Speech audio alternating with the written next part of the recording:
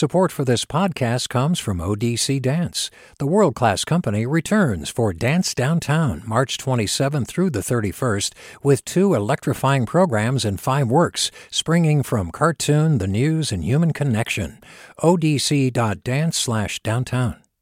Support for KQED podcasts comes from Star One Credit Union, now offering real-time money movement with Instant Pay. Make transfers and payments instantly between financial institutions, online or through Star One's mobile app. Star One Credit Union, in your best interest. From KQED.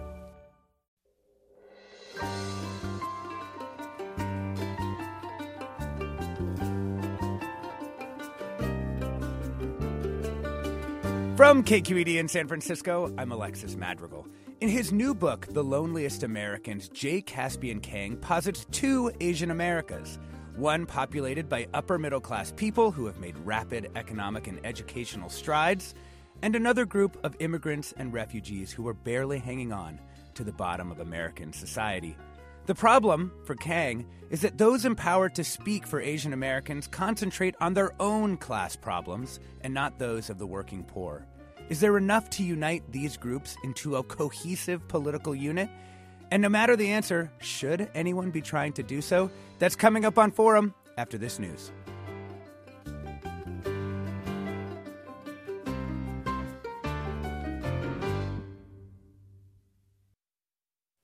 This is Forum. I'm Alexis Madrigal. Demographic labels are a double-edged sword. On one side, a bigger group, Latinos, Asian Americans, gives heft to political concerns. On the other, some terms may become so big that the connections between the people gathered under the banner are too tenuous to hold them together for any practical purpose. This is a debate we've been having endlessly in the Latin world, and so I was almost refreshed to find J. Caspian Kang struggling with the affordances and restrictions of the term Asian American in his new book, The Loneliest Americans. Kang pushes and pulls on this theme through chapters on the Third World Liberation Front and other Asian student movements, the burning and looting of Korean stores during the 1992 LA riots, and an examination of the politically confusing misogyny of some online communities of Asian men. It's a wily, interesting, and intentionally provocative book, and here to fight with me and all of you out there, we have J. Caspian Kang. Welcome to the show, Jay. Are we fighting? Not yet. Okay. All right. Yeah. I'm ready. So, Asian American as a term didn't always exist. It has this specific history that you trace. Can you tell us where it originated and how it was used? Yeah.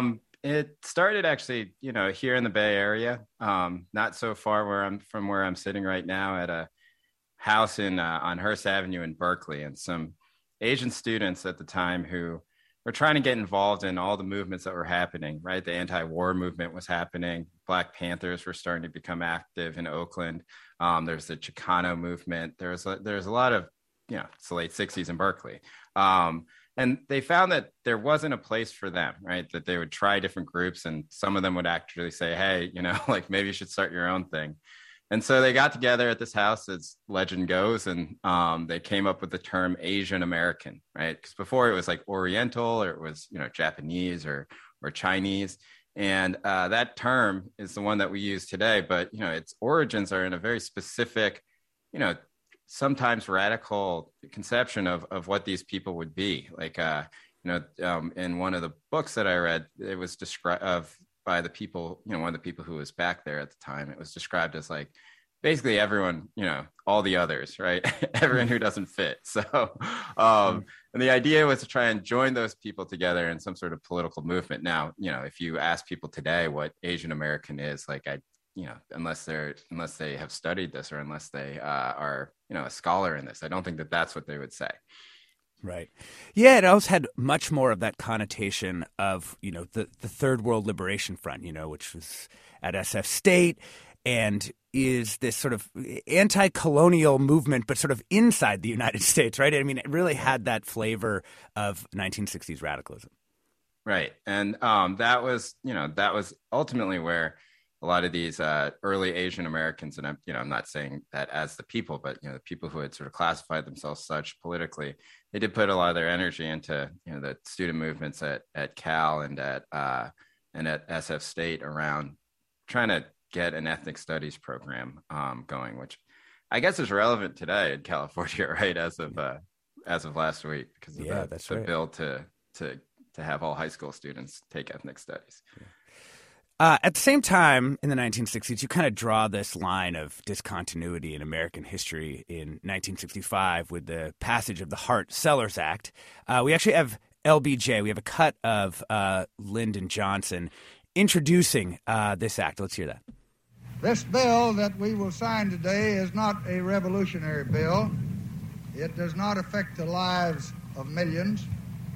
It will not reshape the structure of our daily lives or really add importantly to either our wealth or our power. So it's an amazing bill signing, right? LBJ playing down this act. You know, it won't add to our wealth. It won't affect the lives of millions. You're sort of like, it's almost like an inversion of the classic bill introduction. But you actually note that this bill did change America in this huge way. Right. I mean, that clip is always so funny to me because I can't imagine, signing something and just being, hey, listen, nothing's going to happen. This is just nonsense that we're doing because we're trying to make some people happy. But yeah, no, he was wrong, and, I hate to say it, but the people at the time, who were the opponents of the bill, who were warning about quote, floods of migrants coming from Asia, in all parts of the world that they didn't want people to come from, they were right. Billions and millions of people did come because of the 1965 Immigration Act. And, tell us what that did. Just give us kind of the basics on how this changed immigration, kind of before and after. So before 1965, you have starting in 1880, in the late 19th century with the Chinese Exclusion Act, right? Before that, the Page Act. There's all sorts of restrictive laws on Asian immigration to the United States. And it was very, very hard to make it into the U.S. if you were Asian. And most people either came in through, other means or they're tiny little quotas starting in the middle of the 20th century that would allow in somewhere around 100 people a year, right, from each country. And, it was so restrictive that let's say that you were a Chinese person who grew up in South America, which is, not common, but definitely happened. And you tried to immigrate to the United States, you would not be counted from the country that you're coming from there. You would just be counted as Chinese. So it's totally racialized, right? There's no other logic to it. And what the 1965 Immigration Act did is that it removed those quotas, and it opened up immigration for, thousands more of people a year.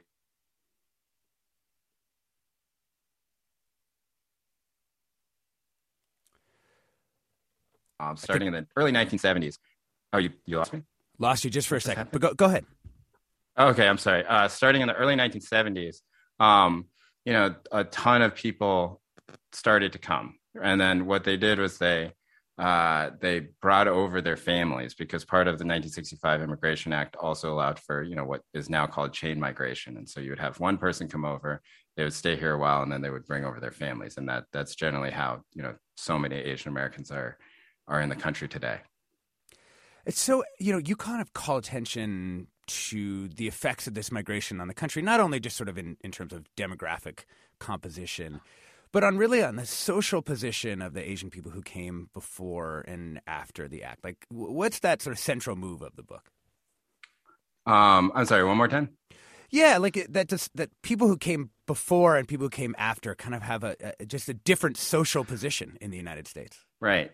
So the first is that there's just many, many, many, many more people who came post 1965, right? So the people who came before 1965 are a small number of people. Does not mean they're not important, but they have been sort of dwarfed by the post 1965 immigrants. But also the people who were here before had lived in the United States for generations, right? They were either Japanese farm workers or they're people who could even trace their lineage back to the gold rush or the railroads. And, because of that, they had experiences with America. They could see how America dealt with them in a way that informed their politics and the way that they looked at the world. And so you have for example, in the people who started the Asian American term, and joined the Third World Liberation Front, some of them had been interned, right? During World War II. So it's a radically different way of seeing what the country can do to you. Like, it's a radically different way of seeing the sweep of history. It is a deeper connection to the idea of America and the understanding of some of its shortcomings than people who just sort of arrive in the 1970s and then set up shop and then perhaps like in generations their children will see all of this. But that's not the population that we're talking about today. Like the population we're talking about today has extremely shallow roots in America. And so you think because of that they kind of can't grasp American oppression in the same way? Well, I don't know if it's a question of grasping American oppression. I think that, that they have a different understanding of what America is, right? Like they still tend to have more, capitalist ideas about, and they still, I think, believe more in this sort of idea of the immigrant dream, right? Because they are immigrants and they are recent. But I think that as a result, they tend to be a little less political, like more, and they tend to, be much more assimilationist in some sorts of ways. Now, that's, part of the book is distinguishing between that population and then recent immigrants who live in enclaves and sort of, don't really have a connection to America. And, for those people, like their politics are totally different. They're mostly informed by their homelands, right? So they're much more interested. Even my parents, when I was growing up, they're much more interested in politics in Korea than here in the United States.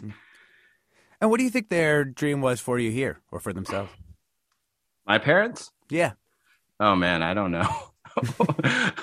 I think that they wanted me and my sister to be, successful. But I don't know I don't think they knew what successful means, And I think they had very vague conceptions of what that could be, right? And so I think that there's this idea that like immigrants come over, they go to the cities, they want to move to the suburbs and have like a white picket fence and, 2 cars, whatever the story is. But, I don't know. I don't think my parents knew what a white picket fence was in 1979. I don't think they knew what a suburb was in 1979. Right. And so it takes time, but and then, the conception of what success is totally formed by the community that you're in and the experiences that you have. And so you just have these very varied ideas. And, for the only thing that you generally know, right, if you're an immigrant and you come here is that, you need education, right? This country, you need education to do well. And so that's why people just pour everything into that. It's not some cultural thing where it's like education is important. It's that we don't know how else to succeed in America. That's the only thing that we know. Yeah. We're talking with Jay Caspian-Kang, staff writer for the New York Times opinion page and New York Times Magazine, about his new book, The Loneliest Americans. And we want to hear from you. How do you see assimilation playing out kind of in your own life? Do you feel assimilated? Do you feel like it happened to you? If you're the child of immigrants, what was their dream for you? And of course, do you have a bone to pick with Jay Caspian-Kang? Here's your chance. He claims he likes to debate. Give us a call now, 866-733-6786. That's 866-733-6786. You can get in touch on Twitter and Facebook. We're at KQED Forum, or you can email your questions and comments to forum@kqed.org. I'm Alexis Madrigal. Stay tuned for more Forum after the break.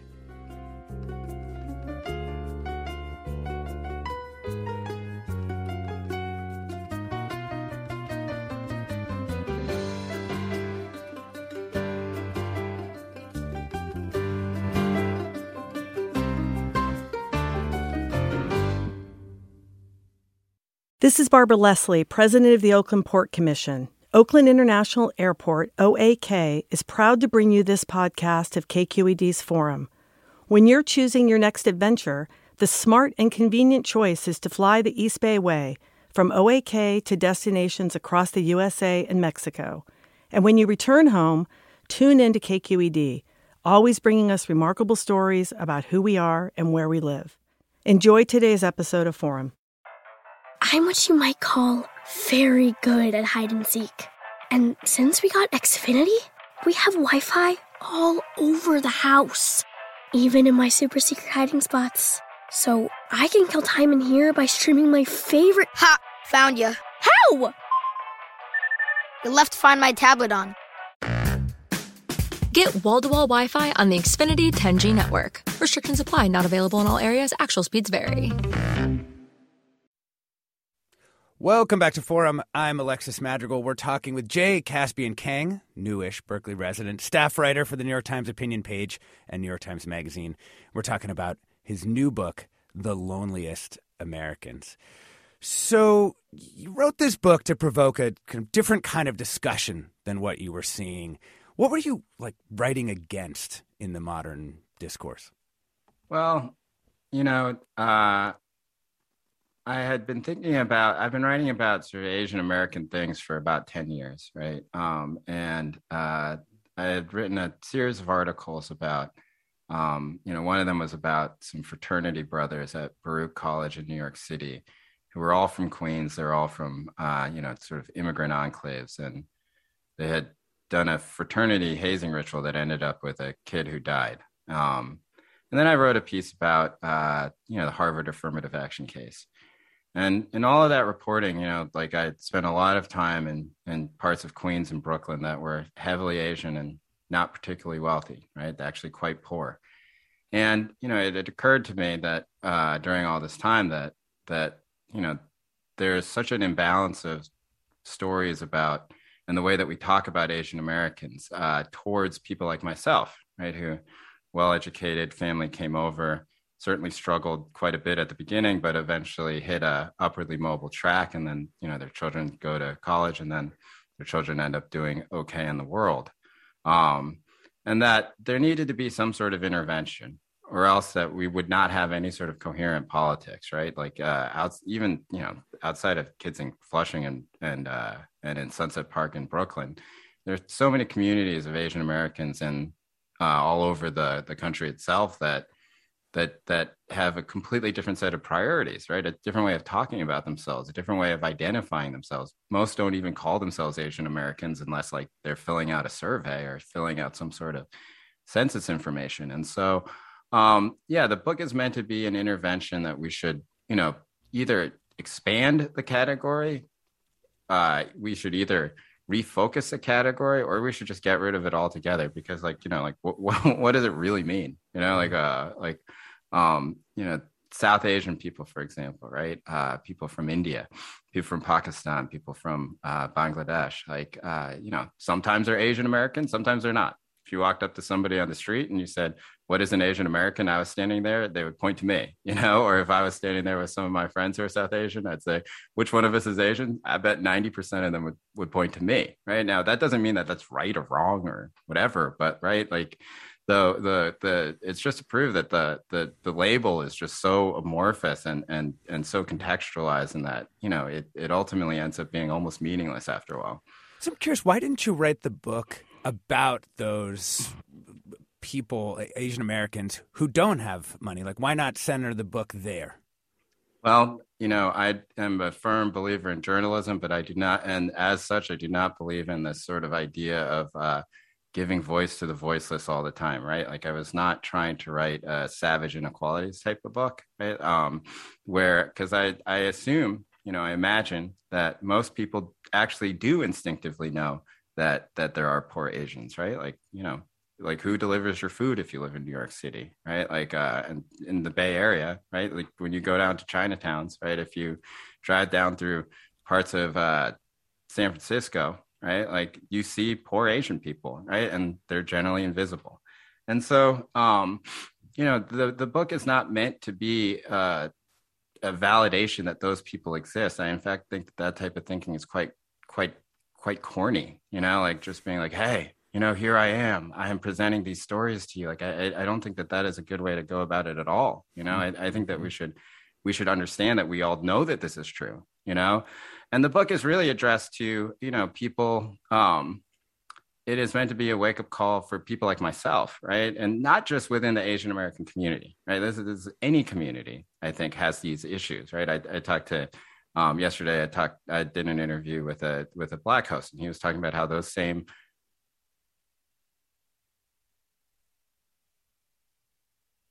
having the struggles of people.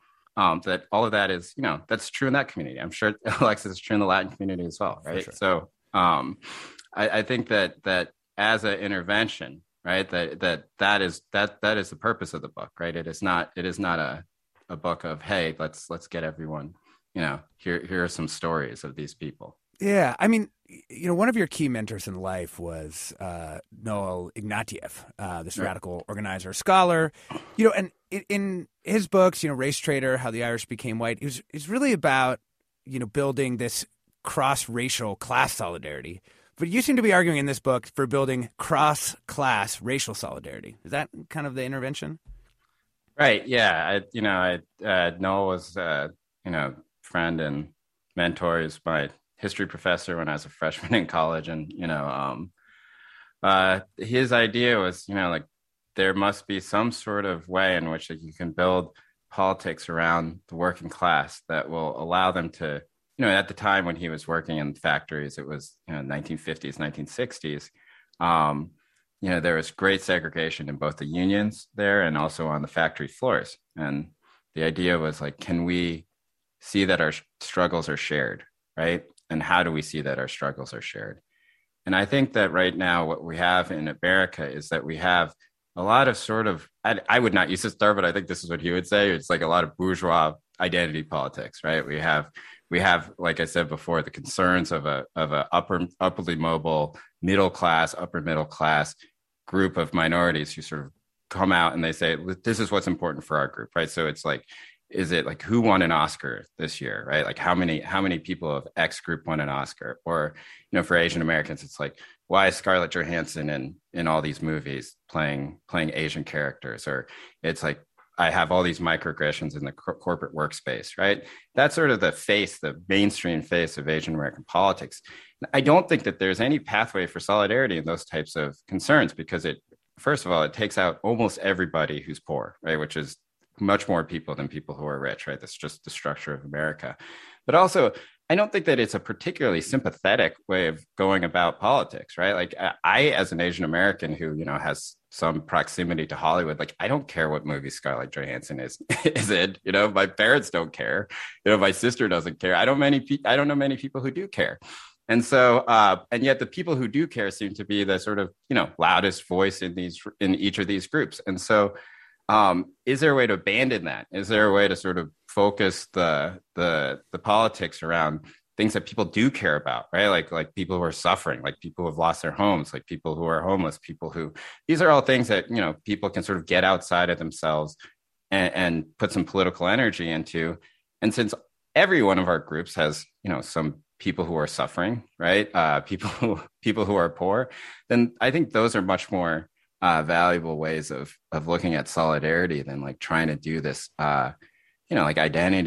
identity thing where it's so much focused on people who have already sort of made it in America. Yeah. Let's bring in Michaela from Berkeley. Welcome to the show. Hi, thank you for having me.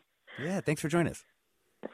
So I'm calling because I'm also an East Coast transplant, and I grew up in a house where my parents really instilled in my sister and I that if we are as American as possible, we will fit in and succeed, right? And it was the whole, myth of the melting pot sort of thing. They were part of that first wave of immigrants coming to the States. And so we did it, right? We didn't eat with our hands. We're Indian. And we, and we spoke English at home exclusively. And my parents were constantly trying to push us to have an American accent. And, we were relatively successful with that. I mean, they themselves were we were kind of poor growing up. And then I moved out here and I met sort of that next wave of Asians and discovered that I just didn't fit in. So, the idea of trying to, be a cohesive Asian American political base gets so complicated when you start to look at the different waves of immigrants that come to the States and the different lessons that we learn. Right? When I was growing up, Mississippi Masala was this big movie. And I happened to have a black boyfriend at the time, and people would yell, Mississippi Masala. And meanwhile, at home, my parents were like, I don't think you should. Da, da, da, da. So, there's all this inside the home, outside the home, within the community, outside the community. And there's so much discomfort that everybody is so in it that it's really hard to kind of look beyond that and say, oh, what's really happening? Yeah. And, a lot of times also when you don't have success at work, there's this feeling for that first wave that, oh, what did I do wrong? You know, and then someone points out, well, maybe because they're racist. And you're like, what? No, but I'm American. Yeah, that's happened to me. Yeah. Michaela, thank you so much for that. I mean, I think, Jay, I think she kind of like teed you up. I mean, this is like, this is the exact complex of issues that you're trying to kind of like pull apart, right? Right. What a wonderful call. I mean, you know, I hope, you know, I don't mean to plug this just this way, but, you know, I have found that in the week that the book has been out, the most sort of heartfelt and the most, and honestly, the most reactions I've gotten are from South Asian people, you know, who, which is interesting because the book generally focuses on East Asian people. And I think that it is, you know, I think that the way I grew up in a very similar way to Michaela, it's, you know, my parents were, I grew up speaking Korean because my parents didn't speak much English. But then by the time I was 8 or 9 years old, it was just like English only, right? We lived in North Carolina. So, you know, at the time was not really a hotbed of Asian American people there. So, you know, like, and then you do sort of come across new people. Like I feel this, you know, in the book, I write about this because I walking around Berkeley when I moved here about 2 years ago. And, you know, I was like, wow, there's so many Asian kids on campus, you know, and like I'm 41 years old, you know, you have these different types of revelations all the time. And then you feel sort of embarrassed by it, right? Because you're just like, well, why wouldn't I know that this is true, right? And that's just part of just growing up as a minority in America, is that you sort of learn things at different paces and all the information isn't available to you. But, you know, to address the second part of it, that sort of chaos, right? That sort of confusion, that sort of like, there are no real connections, even not just between me, you know, like me and poor immigrants, or me and you know, South Asian people, or me and people from like you know, from you know, the Lao population, let's say here in the East Bay, right? That we don't speak the common language, we don't have common foods, we don't have we have different class structures. Like that's all true, right? We have a chaos in Asian America. And my argument, you know, is basically that we need to we need to understand that this is true. We need to admit that this is true. We need to stop trying to build these sorts of identities around and say that we all are included in it, because we aren't, you know, like if we, any type of Asian American identity that you want to build is going to exclude 90% of Asian Americans. And is that really a good way to go about it? Like, should we keep trying? That's a question that I bring up in the book. I mean, I guess the one answer to that would be, though, right, that there is just, you know, economically, many Asian American immigrants have done well. Like, if you know, look at even the 20th percentile, it's still right. Asian Americans are doing a lot better than quote unquote Hispanic people or Black people. And yet we also know that racism persists, just like, you know, Michaela was saying on the call. And so what's hard is this sort of identity almost has to be formed as a counterbalance to the sort of white culture kind of coming at you, right? I mean, that also creates this sort of these strange shapes to this identity, no?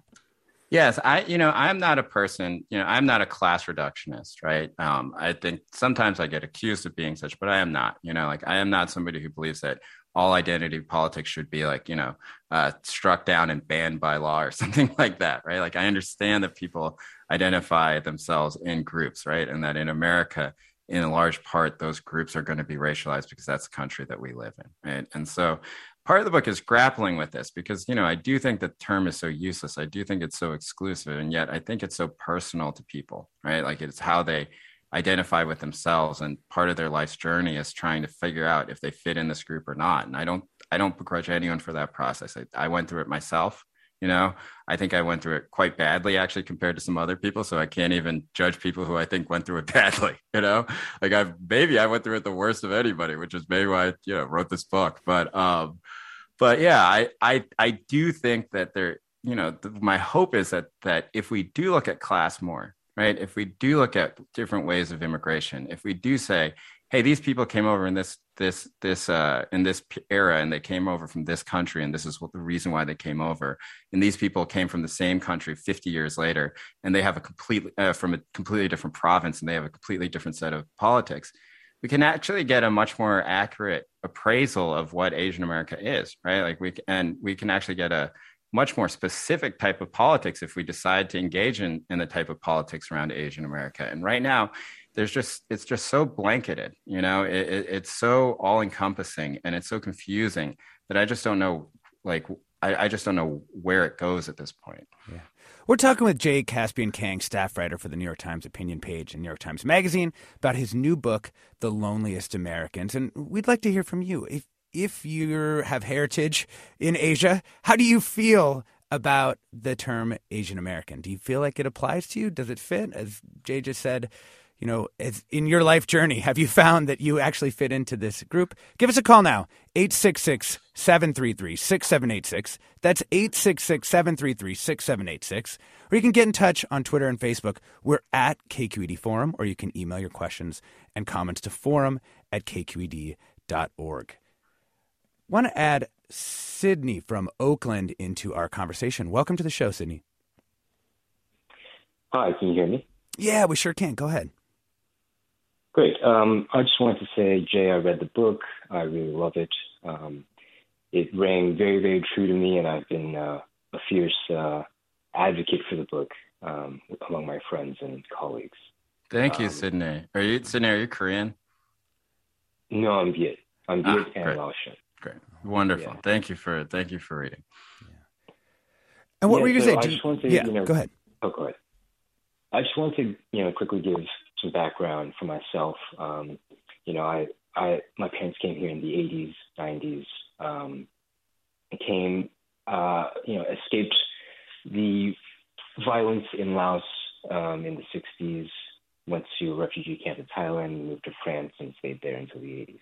And so my childhood in America, after that point, was among all other Asians. I grew up in the Bay Area. My high school is 80% Asian. My town is the most Asian city in America, currently.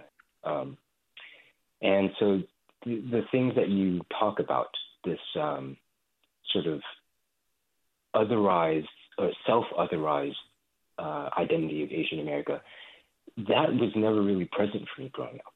I never really understood those things outside of the sort of weak cultural signifiers that you talk about in the book, drinking boba, listening to, Vietnamese music from my parents, going to temple, that kind of thing. But it was never a political identity. And so, you talk about sometimes that you were never really racialized until you met,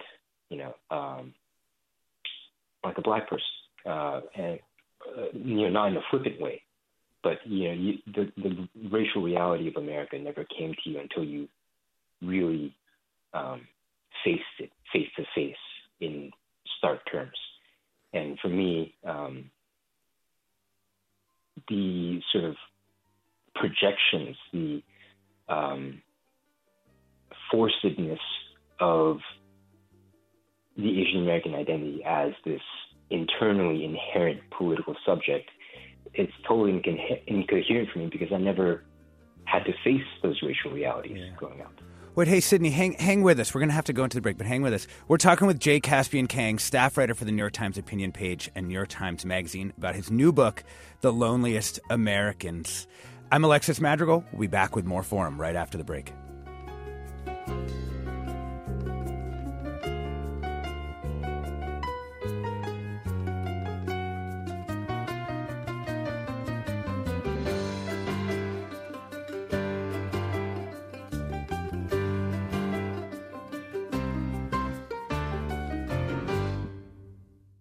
This is Barbara Leslie, president of the Oakland Port Commission. Oakland International Airport, OAK, is proud to bring you this podcast of KQED's Forum.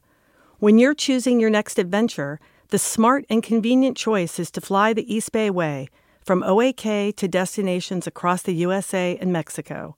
And when you return home, tune in to KQED, always bringing us remarkable stories about who we are and where we live. Enjoy today's episode of Forum. I'm what you might call very good at hide and seek. And since we got Xfinity, we have Wi-Fi all over the house, even in my super secret hiding spots. So I can kill time in here by streaming my favorite... Ha! Found ya. How? I left Find My tablet on. Get wall-to-wall Wi-Fi on the Xfinity 10G network. Restrictions apply. Not available in all areas. Actual speeds vary. Welcome back to Forum. I'm Alexis Madrigal. We've been talking with listener Sydney from Oakland, as well as with Jay Caspian Kang, staff writer for the New York Times opinion page and New York Times Magazine, about his new book, The Loneliest Americans. And Jay, I wanted to give you a chance to respond to something that Sydney said, which was about sort of how you became racialized as a small child, like how you came into kind of racial consciousness, I guess I would say. Well, I think that as a child, I had some understanding that I was not white, right? But it never crossed my mind because my parents were, as I said, so fully assimilationists. And there was this great contradiction that I think a lot of people will identify with if they grew up in immigrant households, where it's just like, okay, we speak Korean at home. My parents don't speak much English, right? But their message to me is like, none of this matters, like you're just as American as everybody else. And, you believe it because you're a kid, right? And, this is not everybody grew up this way, right? But I certainly grew up this way. I think a lot of people will identify with this. And, I was thinking about this the other day where, I remember that when I was 6 or 7 years old, we moved to the suburbs for a little bit in Boston. And, one of my first real clear memories was standing at the bus circle and seeing the Metco bus come up, right? Metco was the busing program in Boston. And, seeing Black students get off the bus I remember it even right now, like, some sort of Proustian moment, I guess, but like it's flying back to me. And it's, like I just remember thinking at that time, right, that maybe I am not like everyone else at this school, but I am also not those people, right? And that was just a profound experience, like it first of all, it's like, well, I'm not either, right? So what side am I going to choose? And at the age of 6, you don't really think, you're like, well, I don't know, I'm 6, but the thought does happen, and it forms, for me at least, it formed basically everything that I thought, right? And it continued when we moved to North Carolina, where at the time there were almost no Asian families in our town, but there are a lot of Black families as well. And then there are a lot of white families, and that sort of idea where you start to try and figure out where that is, right? I don't know. I think it's a process that all immigrants go through. Do you ever feel jealous of people like Sydney who grew up in heavily Asian communities? I mean, we moved from like a super Mexican part of LA when I was a kid, a town called Silmar, to like a totally white place. And I oftentimes wish we'd stayed. I think it would have been culturally helpful for me. Oh, yeah, all the time. One of the things that people, sometimes accuse me of is being like self-hating, and then they say, well, I grew up in an enclave around all Asian people. We had a wonderful time. And, I don't have all these hangups that this guy has. And, to them, I just say, yeah, that's probably true. It's a strange thing to like make fun of someone about, like, oh, you're all messed up. And like, yeah, I'm pretty messed up by all of this. I'm sorry, try to write something about it, but you don't have to be mean to me about it. Like, but yeah, I think that the kids who grew up in those types of enclaves definitely have a different type of, I don't think they have a different conception of what Asian American is necessarily, but they certainly have a different, I don't think that they may, many of them may be spared from, a lot of the neurosis that those of us who grew up like me and you go through, Let's bring in Joseph from Sacramento. Hey, Joseph.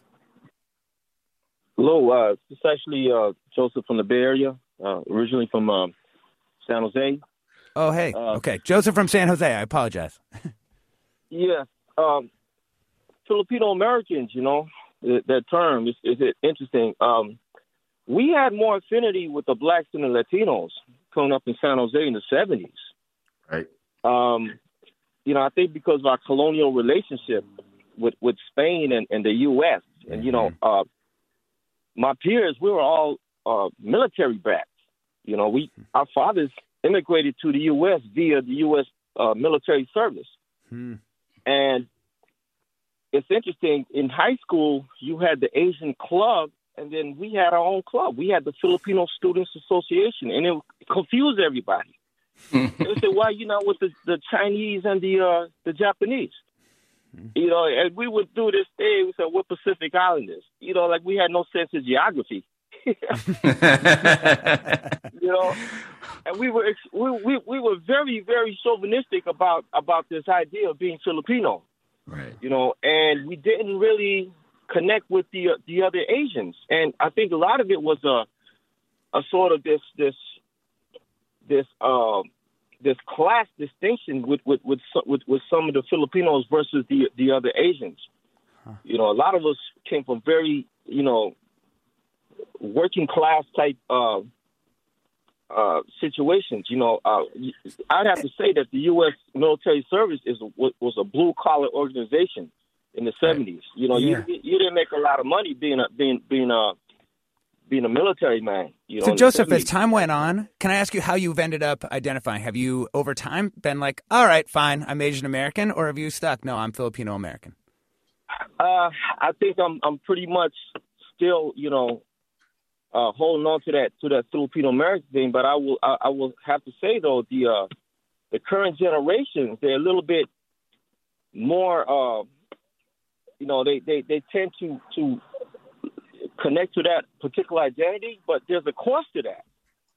I would say the cost of that is when you're thrown into this Asian American box, there's some positives, but there's also some negatives. Like currently, you know, you have the whole Asian hate thing. Yeah. There was a time when Filipinos, they didn't touch us because I'm not trying to brag, but they knew that we were the Asians you didn't mess with. Okay? But then, you know, now it's like it seems like there's this mentality that people can harass Asians in general with impunity. Yeah.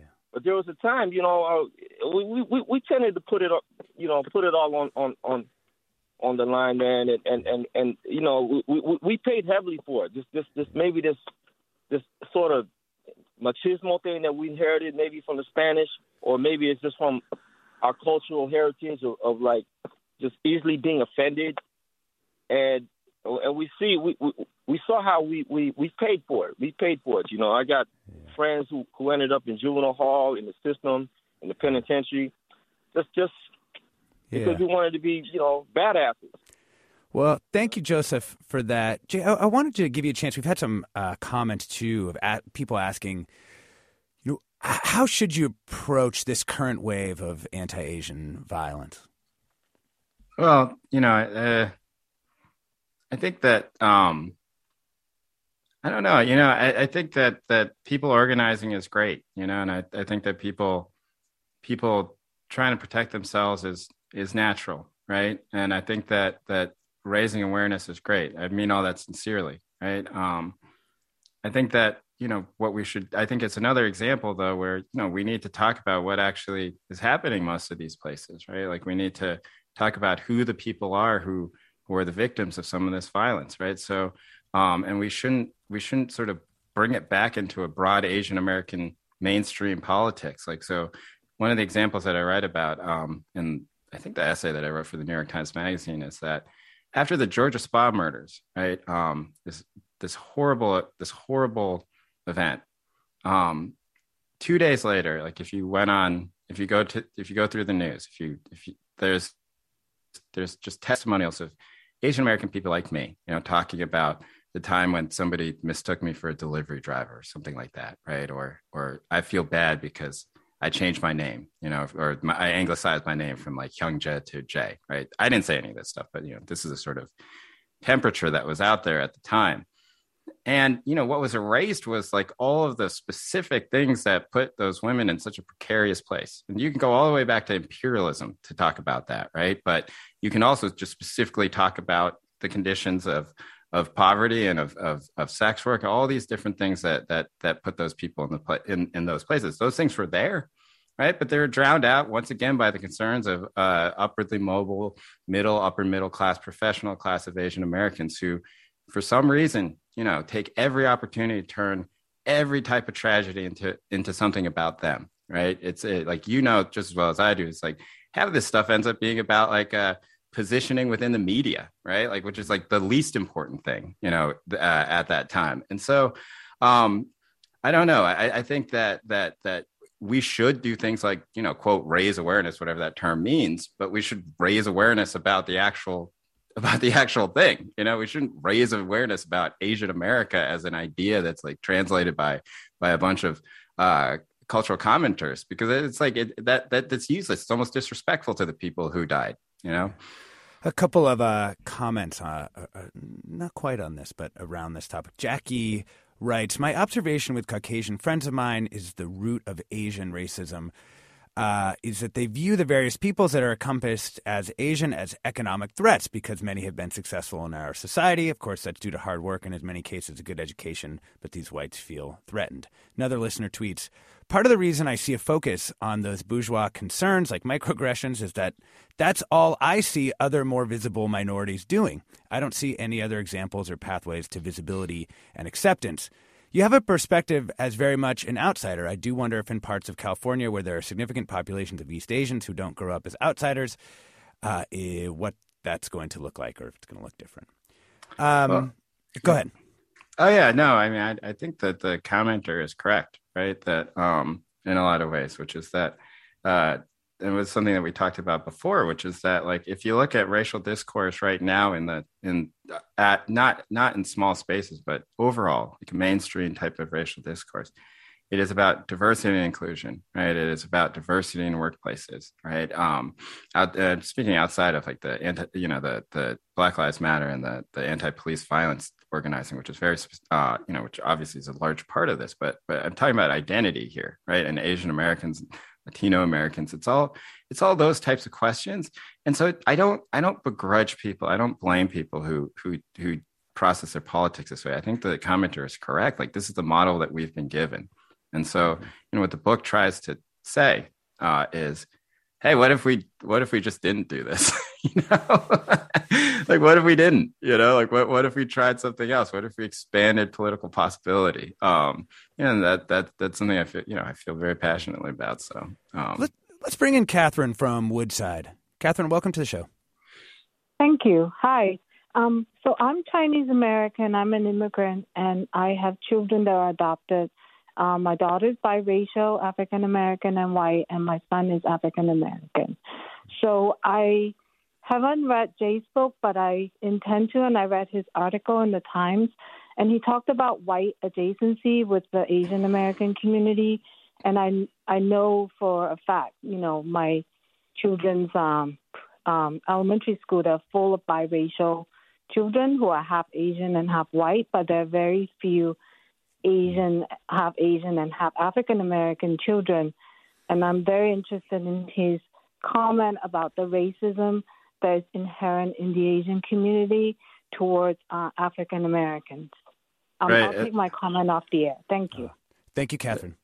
Right. And I'm sure, as Catherine knows, it's not just African Americans, Black people. It's also, it's intensified in a lot of ways when the people are biracial, when they are half Black and half Asian. So, this is true in Korea, right, where the children of, generally GIs who are like this might have been a generation before, but like people who are born in Korea are half Black, they suffer a form of racism that I think would be shocking even to people here in America, and discrimination. And that does transfer over because, same people are here in America, right? Like those people were raised in Korea. And so, in terms of I think that I think that it's something that needs to be like, I don't think that it needs to be something that is only discussed, right? Like, cause like that's sort of that's the sort of tagline that happens right now, which is that we need to talk about anti-Blackness in the Asian American community. And, I've never really understood what that means, like just go home and talk to your parents and say, hey, like, don't do this. Right. Like, I think that there are better possibilities to address that. And, one of them is to sort of say, like, what things do we all have in common? Like, what are our shared struggles, right? Like, how do we identify with one another? And like that sort of work is just not done. Like, we almost assume that there are no commonalities, right? We almost assume that there are no pathways to solidarity and that the only thing that matters is for the person to stop saying racist things, right? Like, I don't know. I find that such a limiting way to think about it. But I do think that it is sort of the mainstream way to think about it right now. And like, I just think it's bad. I think it's bad. That's all. John from San Francisco, welcome to the call. We got lots of people running through them now. John from San Francisco, welcome. Hi, John. My question is for Koreans who immigrated here, like my parents immigrated here in 1956, and the whole assimilation process, was like what Akilah says, but the newer ones who came here after 1970s, I think, are causing sort of a problem of not assimilating. And I just wanted to hear if he had any comments about that. Well, I think I know what you're. I don't think that not assimilating is a problem. I'll just say that first, right? I don't think that that's like a moral problem in any sort of way. But I do agree that if your parents came in 1956, I am sure that you were one of the only Korean people that you knew, because there weren't that many Korean people here in the country at the time. Like I said, most came post 1965. In terms of not assimilating, it's true. I have aunts who moved to the United States in the 1970s, right? They lived their entire lives in Koreatown, and they barely speak English, right? They've been here, I don't know how many years is that, like 50 years or something like that, right? Most of their lives have been spent here in the United States, and yet they do not pick up, they're not functional English speakers in any sort of way. But I think that's even more reason why, the category doesn't quite make sense, because I think it assumes, like people like me or John who speak English, go about our lives in America, and have, are racialized in a type of way, but still are participating in a sort of legible form of Americanism or Americanness, I guess. But I think for many, many, many people, especially recent immigrants, that's just not true. And I think that's, even more reason why the label is incoherent. Last question, you ever daydream about what it would have been like if your family had moved back to Korea after they got educated here in the States? Yeah, I think about it a lot. I think about it every time I watch a movie or Korean drama, or, every time I go back to Korea and, I see what it's like. When my parents grew up in a war zone. They're refugees from North Korea. They showed me photos of what the river looked like that runs through Seoul when they were children. It was, shacks by a river. You go to Korea now, it's not that, and yeah, I do think about it, but there's never a sense of regret for me, right? Like, there are many ways in which I think my upbringing has made me into like a person who is, not particularly well in a lot of ways, but I wouldn't trade it for anything, and it's one of the anxieties that I feel with my own child, where, I wonder if she will go through all the things that I went through that sort of formed who I am, and in some ways, made me maybe sometimes unpleasant to be around, but that's me, and I wonder if she, growing up here in the Bay Area with a lot of Asian people around her, or even, in a way in which like she will be far more privileged than I was when I was growing up, if she'll go through those things. And there's part of me that hopes that she does, but then there's also part of me that kind of understands that she won't. Yeah. We've been talking with Jay Caspian-Kang, staff writer for the New York Times opinion page and New York Times Magazine, about his new book, The Loneliest Americans. Stay tuned for another hour of Forum Ahead with Mina Kim. Funds for the production of Forum are provided by the members of KQED Public Radio and the Germanicos Foundation and the Generosity Foundation. This is Barbara Leslie, president of the Oakland Port Commission. Oakland International Airport, OAK, is proud to bring you this podcast of KQED's Forum. When you're choosing your next adventure, the smart and convenient choice is to fly the East Bay Way, from OAK to destinations across the USA and Mexico.